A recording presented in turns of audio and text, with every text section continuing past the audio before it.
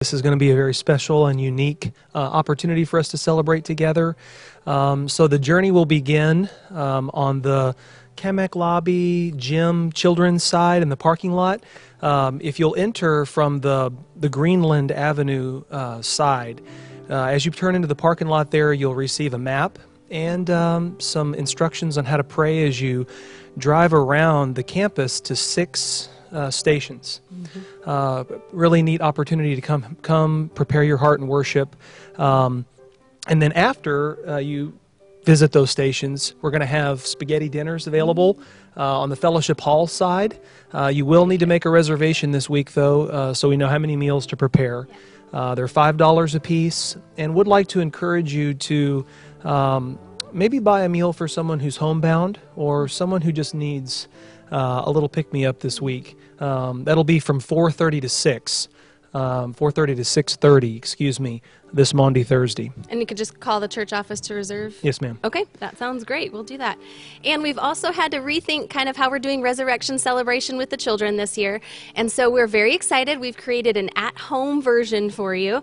It's complete with eggs for an egg hunt. So if you are ready for an excellent adventure with us, stop by. You can come by Maundy Thursday through the drive-thru. We'll have the kits available. And we'll also be out underneath the portico on the office side from 10 a.m. to 12 p.m. on Saturday, April 11th, and you can pick up a kit then too. So it's going to be an extra special time. I just know it. So make sure you stop by and pick up your kit.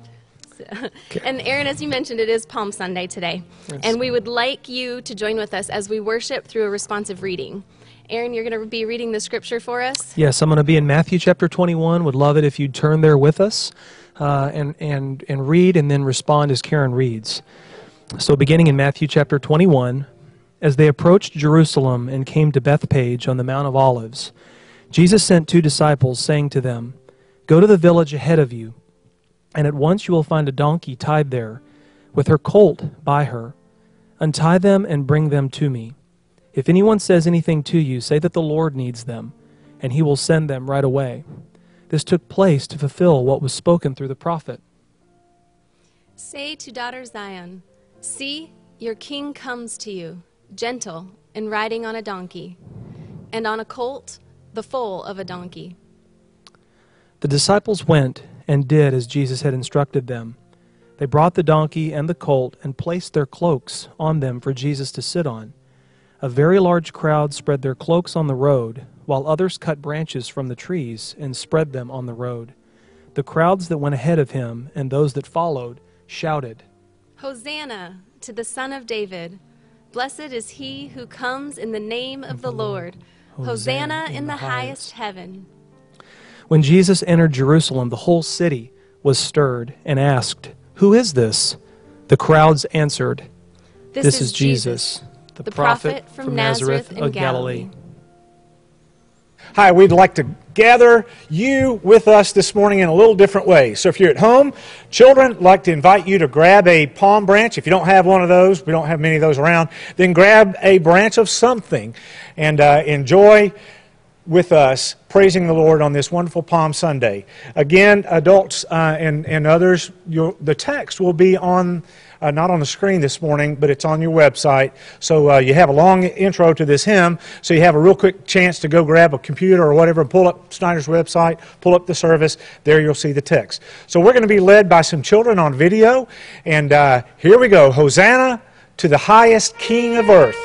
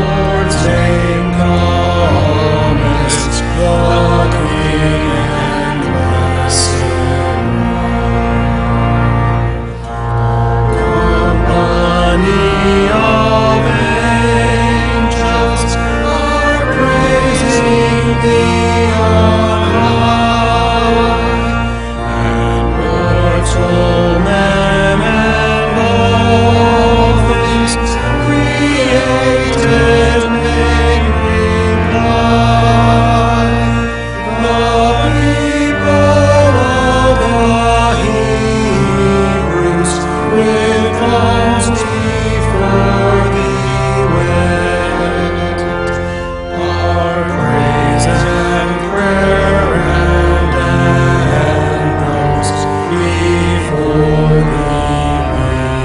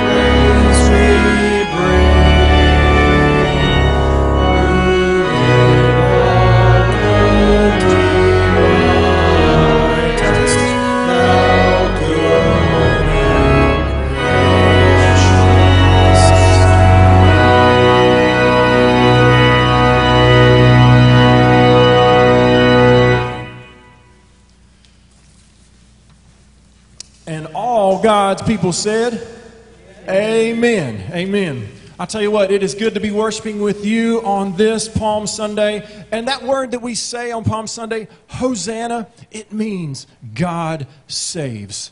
And indeed, He does. Amen.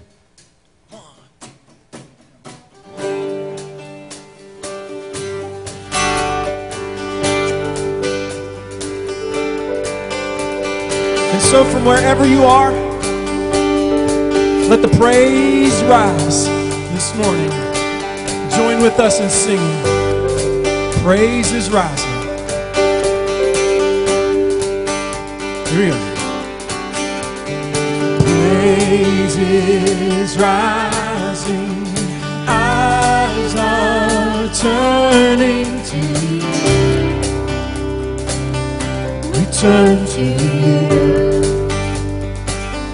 Hope is stirring, hearts are yearning for you. We long for you. When we see you, we find strength to face the day. In your presence, in your presence, all our fears are washed away. Washed away. Hosanna, Hosanna. You are the God who saves us, worthy of all our praises. Hosanna, Hosanna. Come back away among us. We welcome you here, Lord Jesus.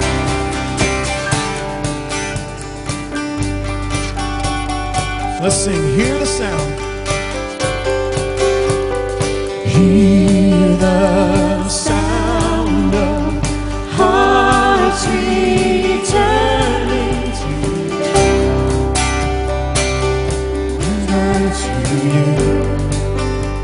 In your kingdom. In your kingdom, broken lives are made new. You make us new. You make us new. When we see, Just when we see you, we find strength to face the day. In your presence, our life fears are washed away. Washed away. Hosanna, Hosanna. You are the God who saves us, worthy of all our praises. Hosanna, Hosanna. Come have your way among us. We welcome you here, Lord Jesus.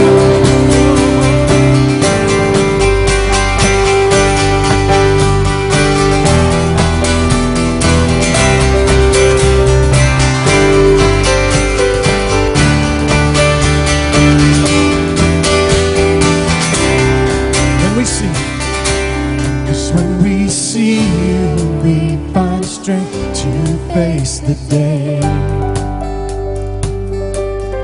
In your presence, all our fears are washed away. 'Cause when we see you, we find strength to face the day.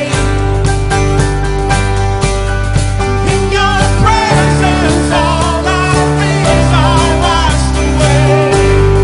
Washed away. Hosanna, Hosanna. You are the God who saves us, worthy of all our praises. Hosanna, Hosanna. Come have your way among us. We welcome you here, Lord Jesus. Hosanna. Your turn. Hosanna. Our turn. Hosanna. Everybody together. Hosanna.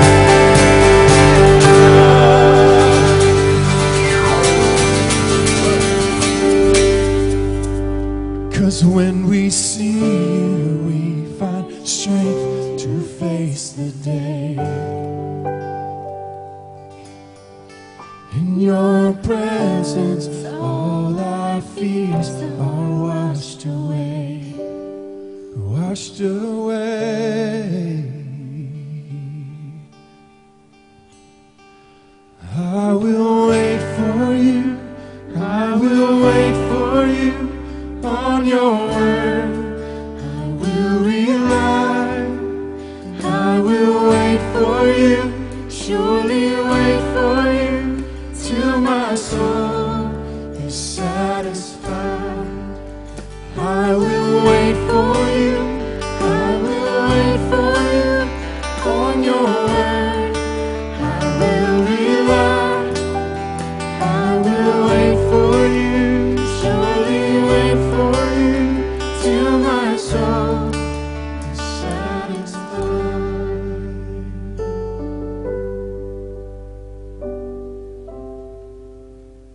This morning, I'd like to read part of Psalm 130 as part of our prayer this morning. Out of the depths, I cry to you, O Lord. O Lord, hear my voice. Let your hearts be attentive to my cry for mercy.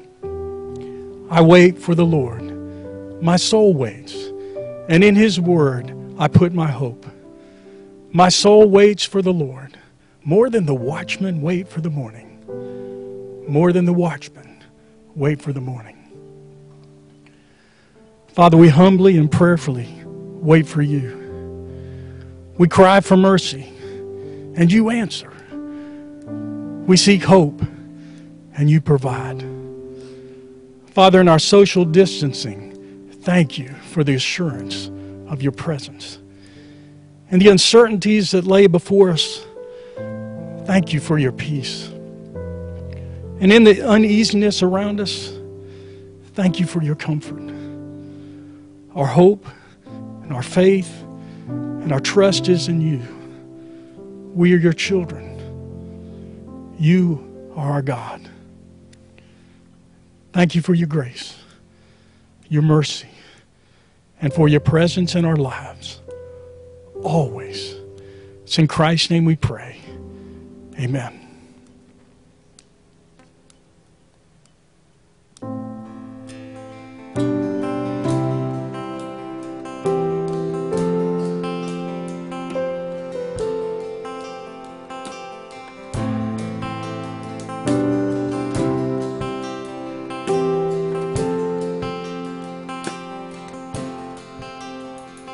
Out of the depths I cry to you.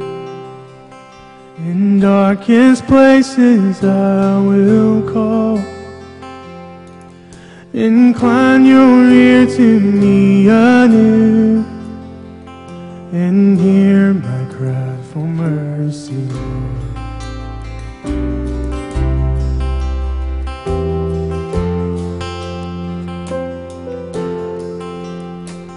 Were you to count my sinful ways, how could I come before your throne?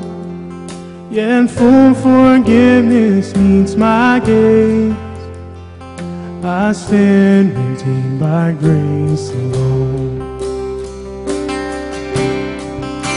And I will wait for you. I will wait for you on your word. I will rely. I will wait for you. Surely wait for you till my soul is satisfied.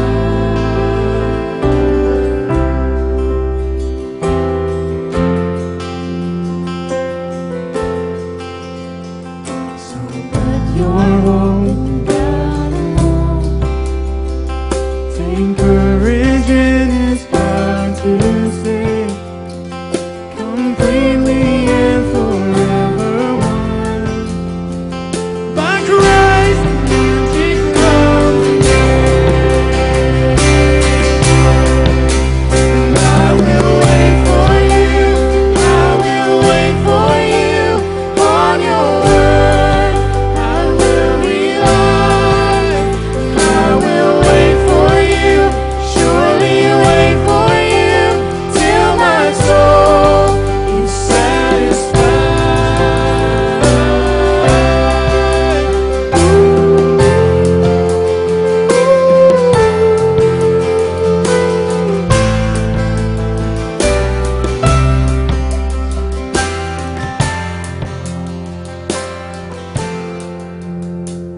Now He has come to make a way, and God Himself has paid the price, that all who trust in Him today find healing in His sacrifice, that all who trust in Him today find healing in His sacrifice.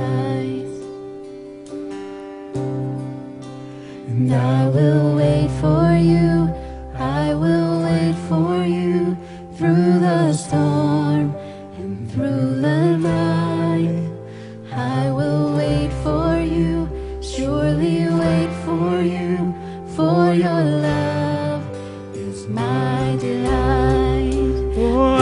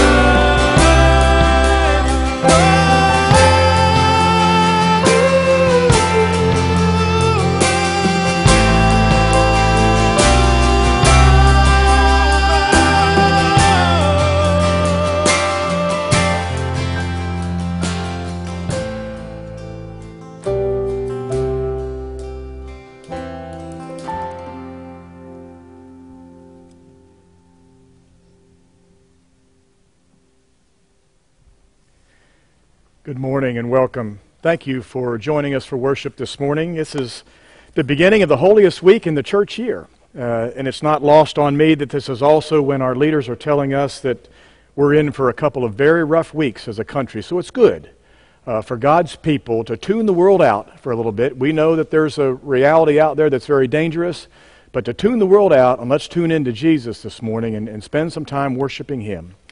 He did not abandon us 2,000 years ago when He was facing the cross, and He will not abandon us today either. And so that needs to be our focus. If you have Bibles, I would encourage you to turn with me to this morning's text out of the Psalms, Psalm 13, 6 short verses, but I feel like they'll speak to where we are today and to where our focus needs to be today as well. Psalm chapter 13, beginning with verse 1. How long, O Lord, will you forget me forever? How long will you hide your face from me? How long must I wrestle with my thoughts, and every day have sorrow in my heart? How long will my enemy triumph over me? Look on me and answer, O Lord my God. Give light to my eyes, or I will sleep in death. My enemy will say, I have overcome him, and my foes will rejoice when I fall. But I trust in your unfailing love. My heart rejoices in your salvation. I will sing to the Lord, for He has been good to me. This is the word of God for the people of God. How long? That's the question on everybody's mind these days, and I think it's a guaranteed question at the daily briefings of the President and state governors as they put out directives and answer questions. As I try to keep up with a lot of these interviews, you hear it, there is some version of it every single day. When will we turn the corner? When will this be over? When will things get better? You know, we're pretty good at weathering shorter storms. It's the longer, open-ended storms in life that we struggle with the most, and the uncertainty that is associated with them. I try to stay up with the news. It can be depressing. It can be downright heartbreaking at times. At the very top, at our national level, the President and his advisors are trying to balance the health crisis with the long-term health of our economy. And I've heard President Trump say, and I'm sure in fact, I think he said it again yesterday, the cure can't be worse than the problem. But the problem is significant. And so where do you draw the line? The recent projections to this day of 100,000 to 240,000 deaths in our country. Millions more will be infected. And on the other side of that dilemma is the economic catastrophe. Some are comparing back to the Great Depression in our nation. This could be the greatest economic impact on our country in its history, even dating back to the Great Depression. Hospitals are already overwhelmed in places. Medical systems, people are using the word, are on verge of collapsing. And if you read about the plight of the medical professionals who are on the front line of this battle, the difficulties that they are facing day in and day out, and the exhaustion. And then you've got doctors who may have to make triage decisions about who lives and who dies if there are not enough ventilators, and all of the projected questions about that. And so this big picture at the national level filters down with significant implications at the local level. If you just read the newspaper on a daily basis, things that I did not really think about, but children are more at risk for abuse during this pandemic. That breaks my heart. Children in abusive home situations for whom school is an escape. They get out of the house and they're under the safe tutelage of teachers, now are confined, and the pressures on the families that are restricted and isolated at home may even exacerbate the problem. That particular issue is breaking my heart. TAPS for a 97-year-old World War II veteran was witnessed by only a few people. They had to scrounge to get a military honors to honor this veteran who had served our country so well, but because her death fell in the midst of this pandemic, only a few were there to celebrate and honor her life. And then there's the article I read online of a couple of nurses, and they discuss these hospitals that are overwhelmed as a war zone. Nurses and doctors going to work and facing up close and personal the health crises of people that are dying. And I want to read an excerpt of two of these. I found this online. This too broke my heart. It says, for thousands of brave men and women across the country, their office is no longer a hospital or an ER, it's a combat zone. Here's what one nurse said. You spend hours in your patient's room. It's Claudia Griffin in an emotional post to the outside world, gowned up head to toe, sweating and not able to breathe. And then you realize, this is it. I can't save this patient anymore. You sit there and say your goodbyes while they pass without a family or loved ones present because nobody's allowed in the hospital for everyone's safety. You are their only contact and hope. Nothing, she says soberly, can describe it. And even when the staff is away, they're so exhausted they can't sleep. Here's what another nurse said. My mind won't shut off, one New York City nurse tried to explain. She lays in bed and cries. Her mind filled with the faces of patients she's lost. The helplessness is brutal, Claudia admits. You don't even know how this virus works, but you watch as it kills your patient. To anyone who hasn't seen the suffering, she insists, it's real. And she's pleading with the country to act like it is. Stay inside, Claudia begs, as if your life depended on it.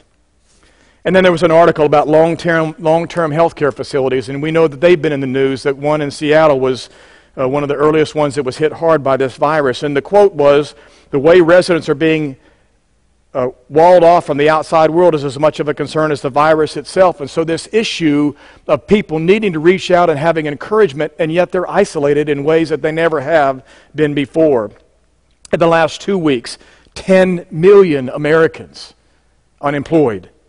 Millions of Americans unemployed and don't know how they're going to pay their bills or if they'll have a job when this is over. And so how long is the question? It's a legitimate question, but it's not a new question. The Israelites were in slavery in Egypt for 400 years. Their God had led them there to be taken care of under Pharaoh's tutelage, and then the leadership changed. And then they found themselves in a very oppressive situation, and for hundreds of years, we know from Scripture, they cried out to the Lord, how long? Joseph languished in prison for 13 years for doing the right thing. Joseph honored God in everything that he did. He wanted to serve him, and he kept making the right decisions, and it kept landing him in more and more trouble. And I'm sure Joseph had a conversation in his mind, if not with the Lord directly, how long is this going to go on, Lord? Am I going to end my life in this prison in a foreign country? Job's life fell apart overnight with no explanation. And as you read the book of Job and the 42 chapters there, he's pleading with God for some kind of explanation, some kind of relief from his circumstances, and he's asking the question in part, how long? How long do I have to endure these kinds of circumstances? And then you have the Israelites in exile. It was their fault. They hadn't listened to the Lord. They had turned away from him, and he put them in exile. They were in Babylon for decades. And they too said, we've got the lesson, but how long do we need to stay here? When can we go back to the temple? When can we go back to worshiping you, God? When can we be back home with our loved ones? And so the context for Psalm 13 is important. David had already been anointed by Samuel. He knew he was going to be the next king. And yet he finds himself running around, hiding in caves from Saul and his army that were pursuing him. And David's got to be asking God, how long? Because he is right here. How long? When are you going to fulfill your promise to make me king? In fact, you can take the anointing away, I bet David said. Just leave me alone. How long do I have to be under these adverse circumstances? David's cry,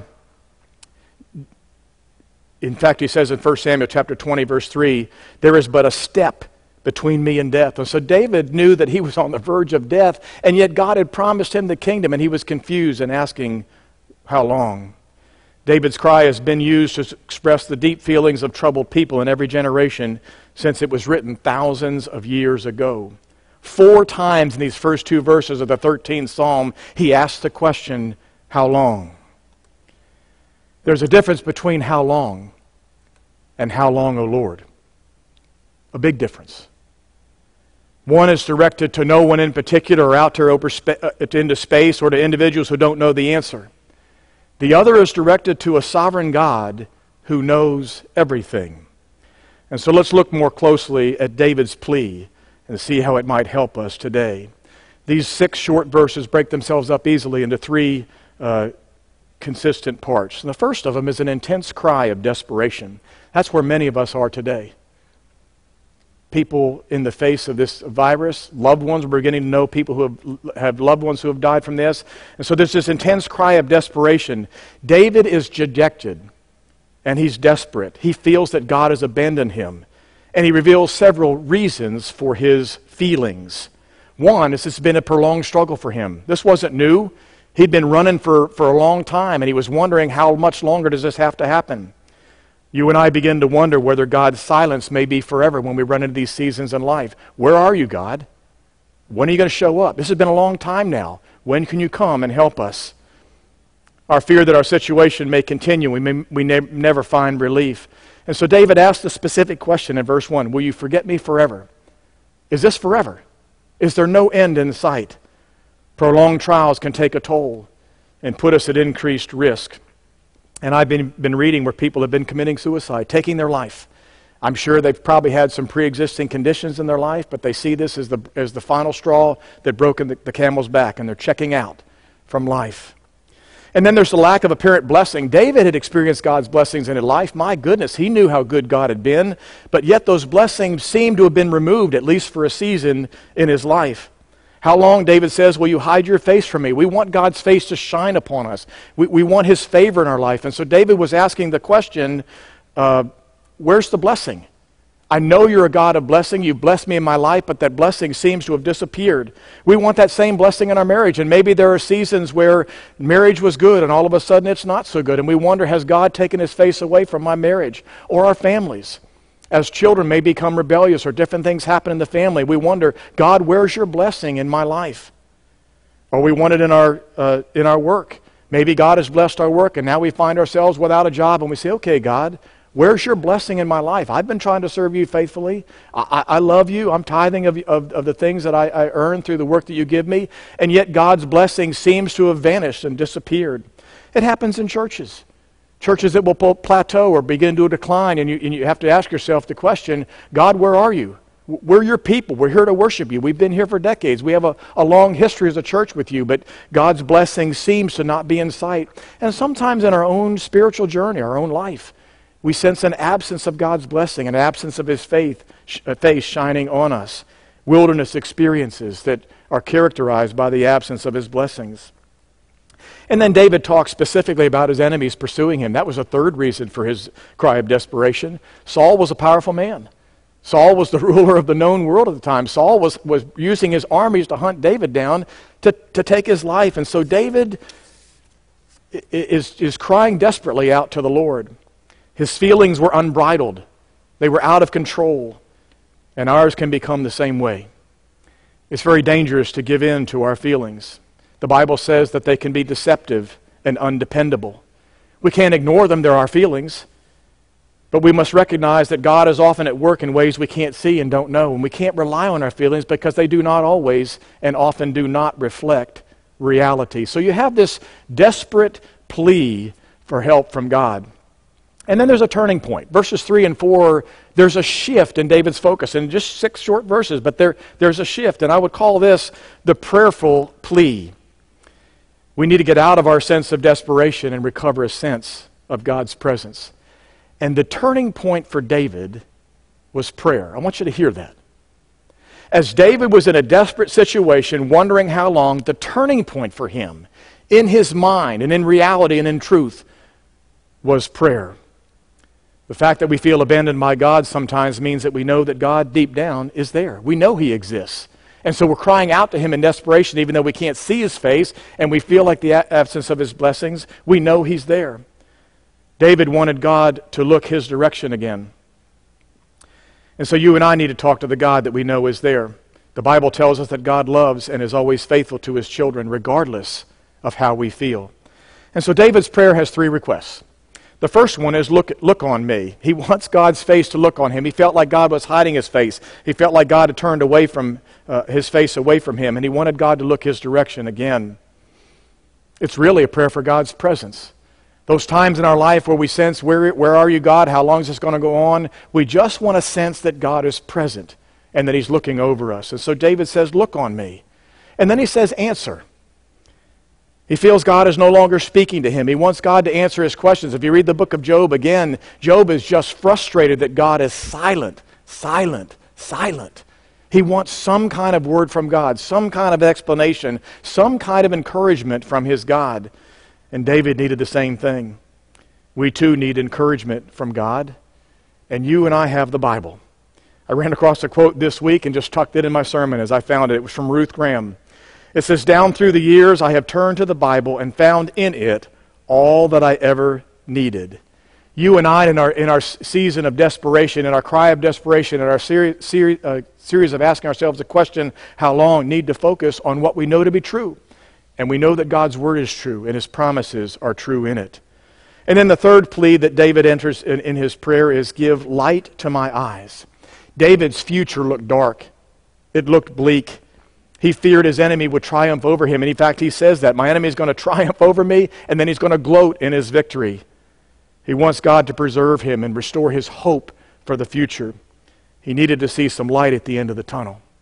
And what's amazing to me in these very short verses is we know that God answered David's prayer. We don't see God speaking to him. These are just 6 verses that David is saying, but we know God answered because David's faith is restored. And he turns in the last 2 verses to praising God and declaring his trust and his faith in God, and so we know God answered. But here again, that the prayer was the turning point for David, and it will be our turning point as well. As you and I turn out and ask not the question, how long, but how long, O Lord? And as we wait on Him through this crisis in our lives. And so in these final 2 verses, we have a calm assertion of faith. I want to read them again. David says, but, that's the turning point, that's the transition word. "I trust in your unfailing love. My heart rejoices in your salvation. I will sing to the Lord, for He has been good to me." But indicates transition from fear to faith, from questioning God to claiming His promises. David's feelings had been all over the map, but God was still on His throne. God's character had not changed. His steadfast love had not changed, and that steadfast love was all that David needed.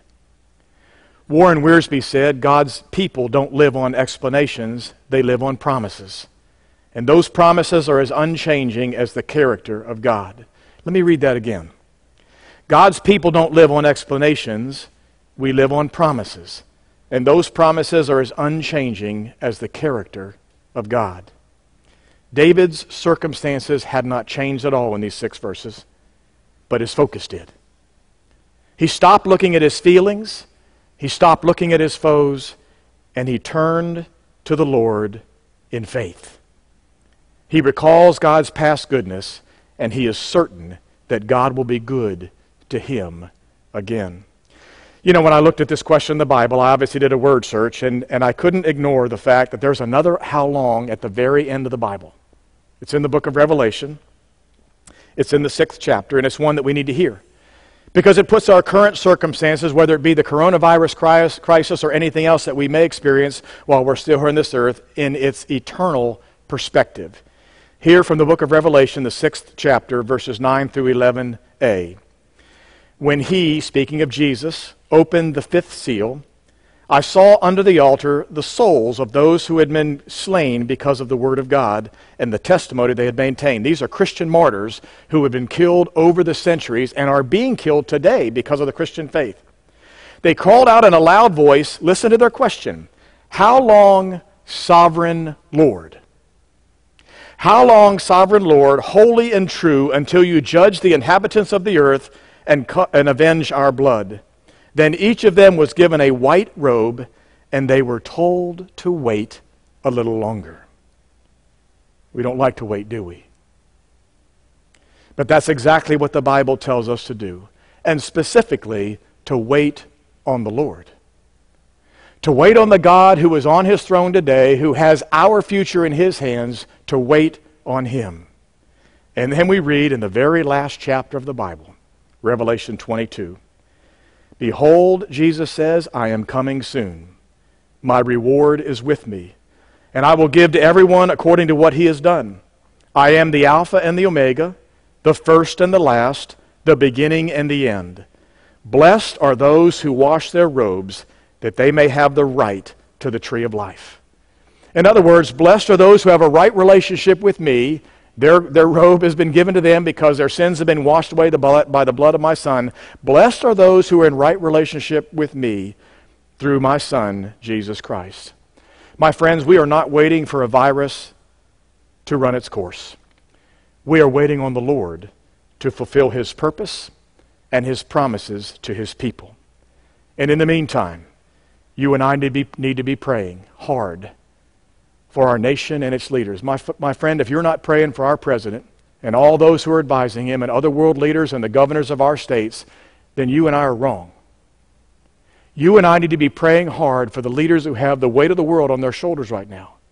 People are living and dying based on the decisions that they're making, and you and I need to be lifting them up in prayer. We need to be standing on the unchanging promises of God as God's people. Yes, the pandemic is real. Yes, Christians will die in the midst of those numbers, but you and I need to be standing every day on the unchanging promises of a God whose character and promises do not change. And you and I need to declare with David, I trust in your unfailing love. My heart rejoices in your salvation.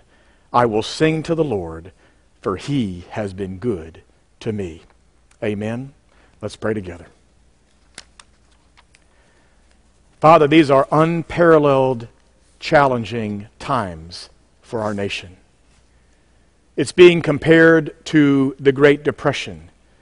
It's being compared to World War II. It's being compared to 9/11, each of which took their extensive toll on our nation, as is this pandemic today, and not just on the United States, but on countries around the world.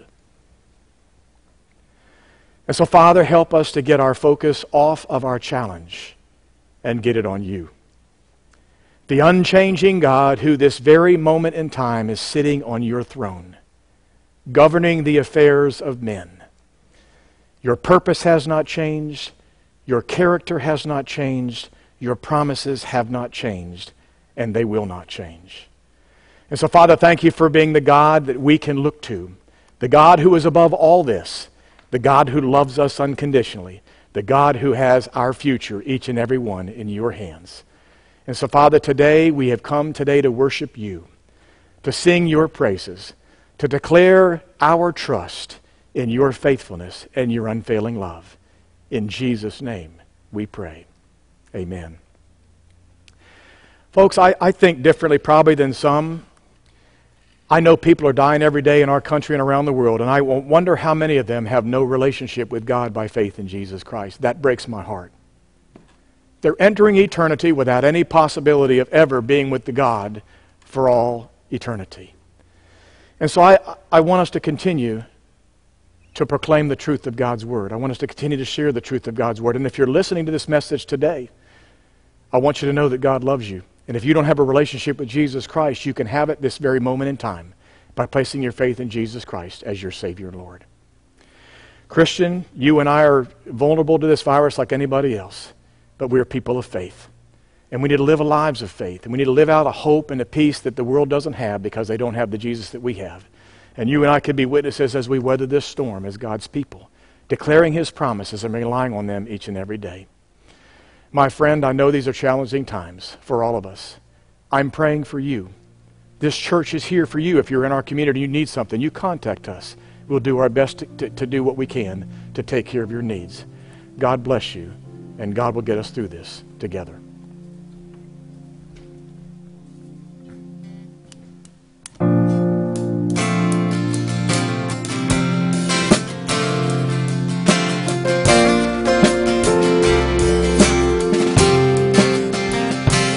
So waits for dawn to break across the night of weary days. But long as I must bear this weight, Jesus is holding me. My soul waits for answers still, and anger burns against my will. Though years have passed, my faith is frail. Jesus is holding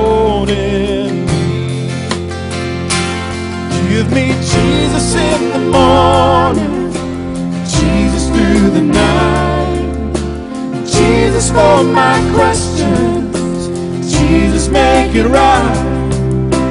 Jesus, in the seasons, bring me to my knees. Yes, Jesus is holding me.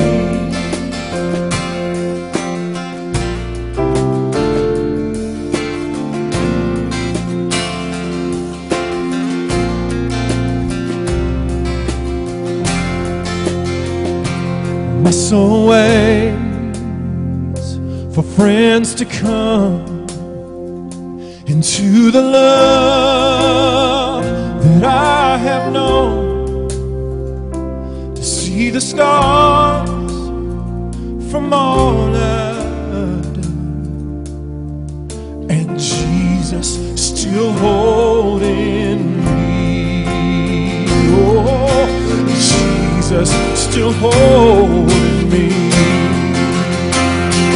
Give me Jesus in the morning, Jesus through the night, Jesus for my questions, Jesus make it right. Oh, Jesus in the seasons, bring me to my knees. It's Jesus is holding me. Give me Jesus in the morning, Jesus through the night, Jesus for my questions, Jesus make it right. Oh, Jesus in the seasons, bring me to my knees. Jesus is holding me.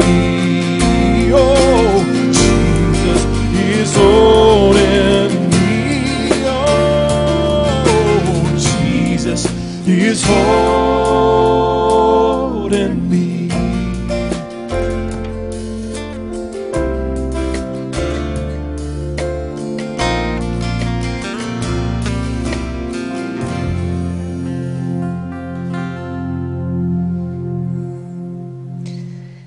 Shall we pray?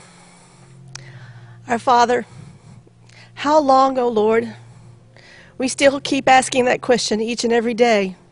How long will this pandemic last? It's not a new question for you, as we've just heard, but help us to remember the great truth of Holy Week, Father. Christ is King. Your Son suffered, sacrificed, and gave all for each of us from the cross. Your throne is not made of silver and gold, but of wood and nails.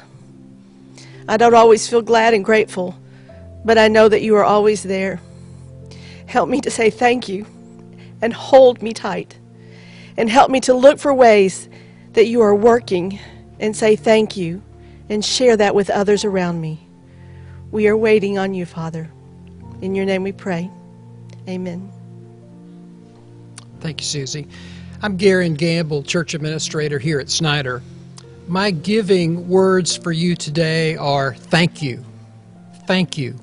Because of your faithfulness and generosity, in 2019 we were able to complete 2 of our 3 2020 Vision projects for our mission partners. 2 floors were added to the Bondeni Hospital in Nairobi, Kenya, and land and a home were purchased for the Orphanage and Worship Center in Myanmar. And then just last week, we sent the first $50,000 to our mission partners in Haiti to begin work on a 3rd project, the Theological Training Center. And because of your giving to both 2020 Vision and through the giving plans, when they're ready to move ahead with the construction, that money is ready for them. So thank you. Your generosity is making a difference, and it's carried over into 2020 in our regular giving to our ministry resource plan, and we're doing very well. Giving is an act of worship. Because we can't meet together and pass the offering plates, many of you are mailing checks. Some are dropping envelopes with checks or cash by the office. Many of us are using the Giving and Tithing tab at the top of the web page. Some are using the Church Life app on their phones.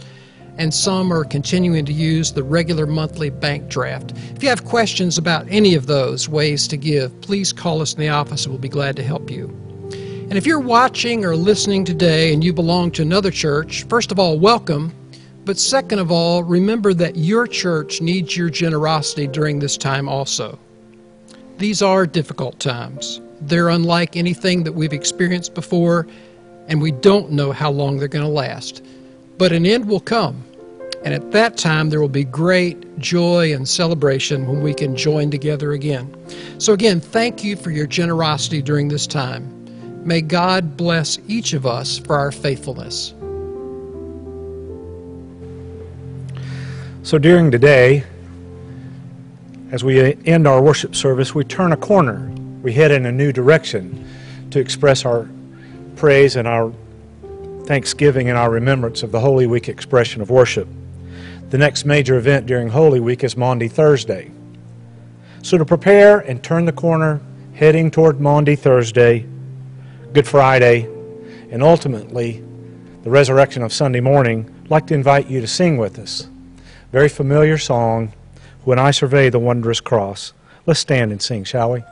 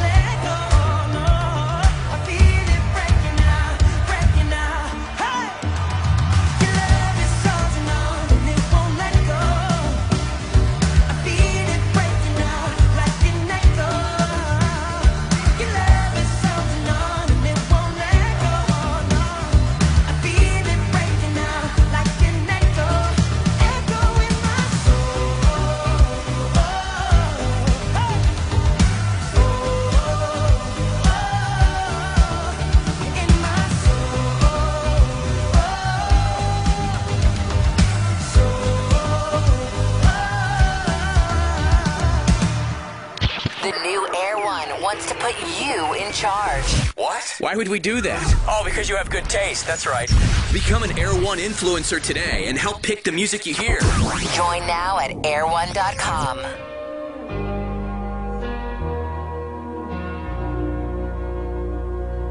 The weapon may be formed, but it won't prosper. When the darkness falls, it won't prevail. 'Cause the God I serve knows only how to triumph.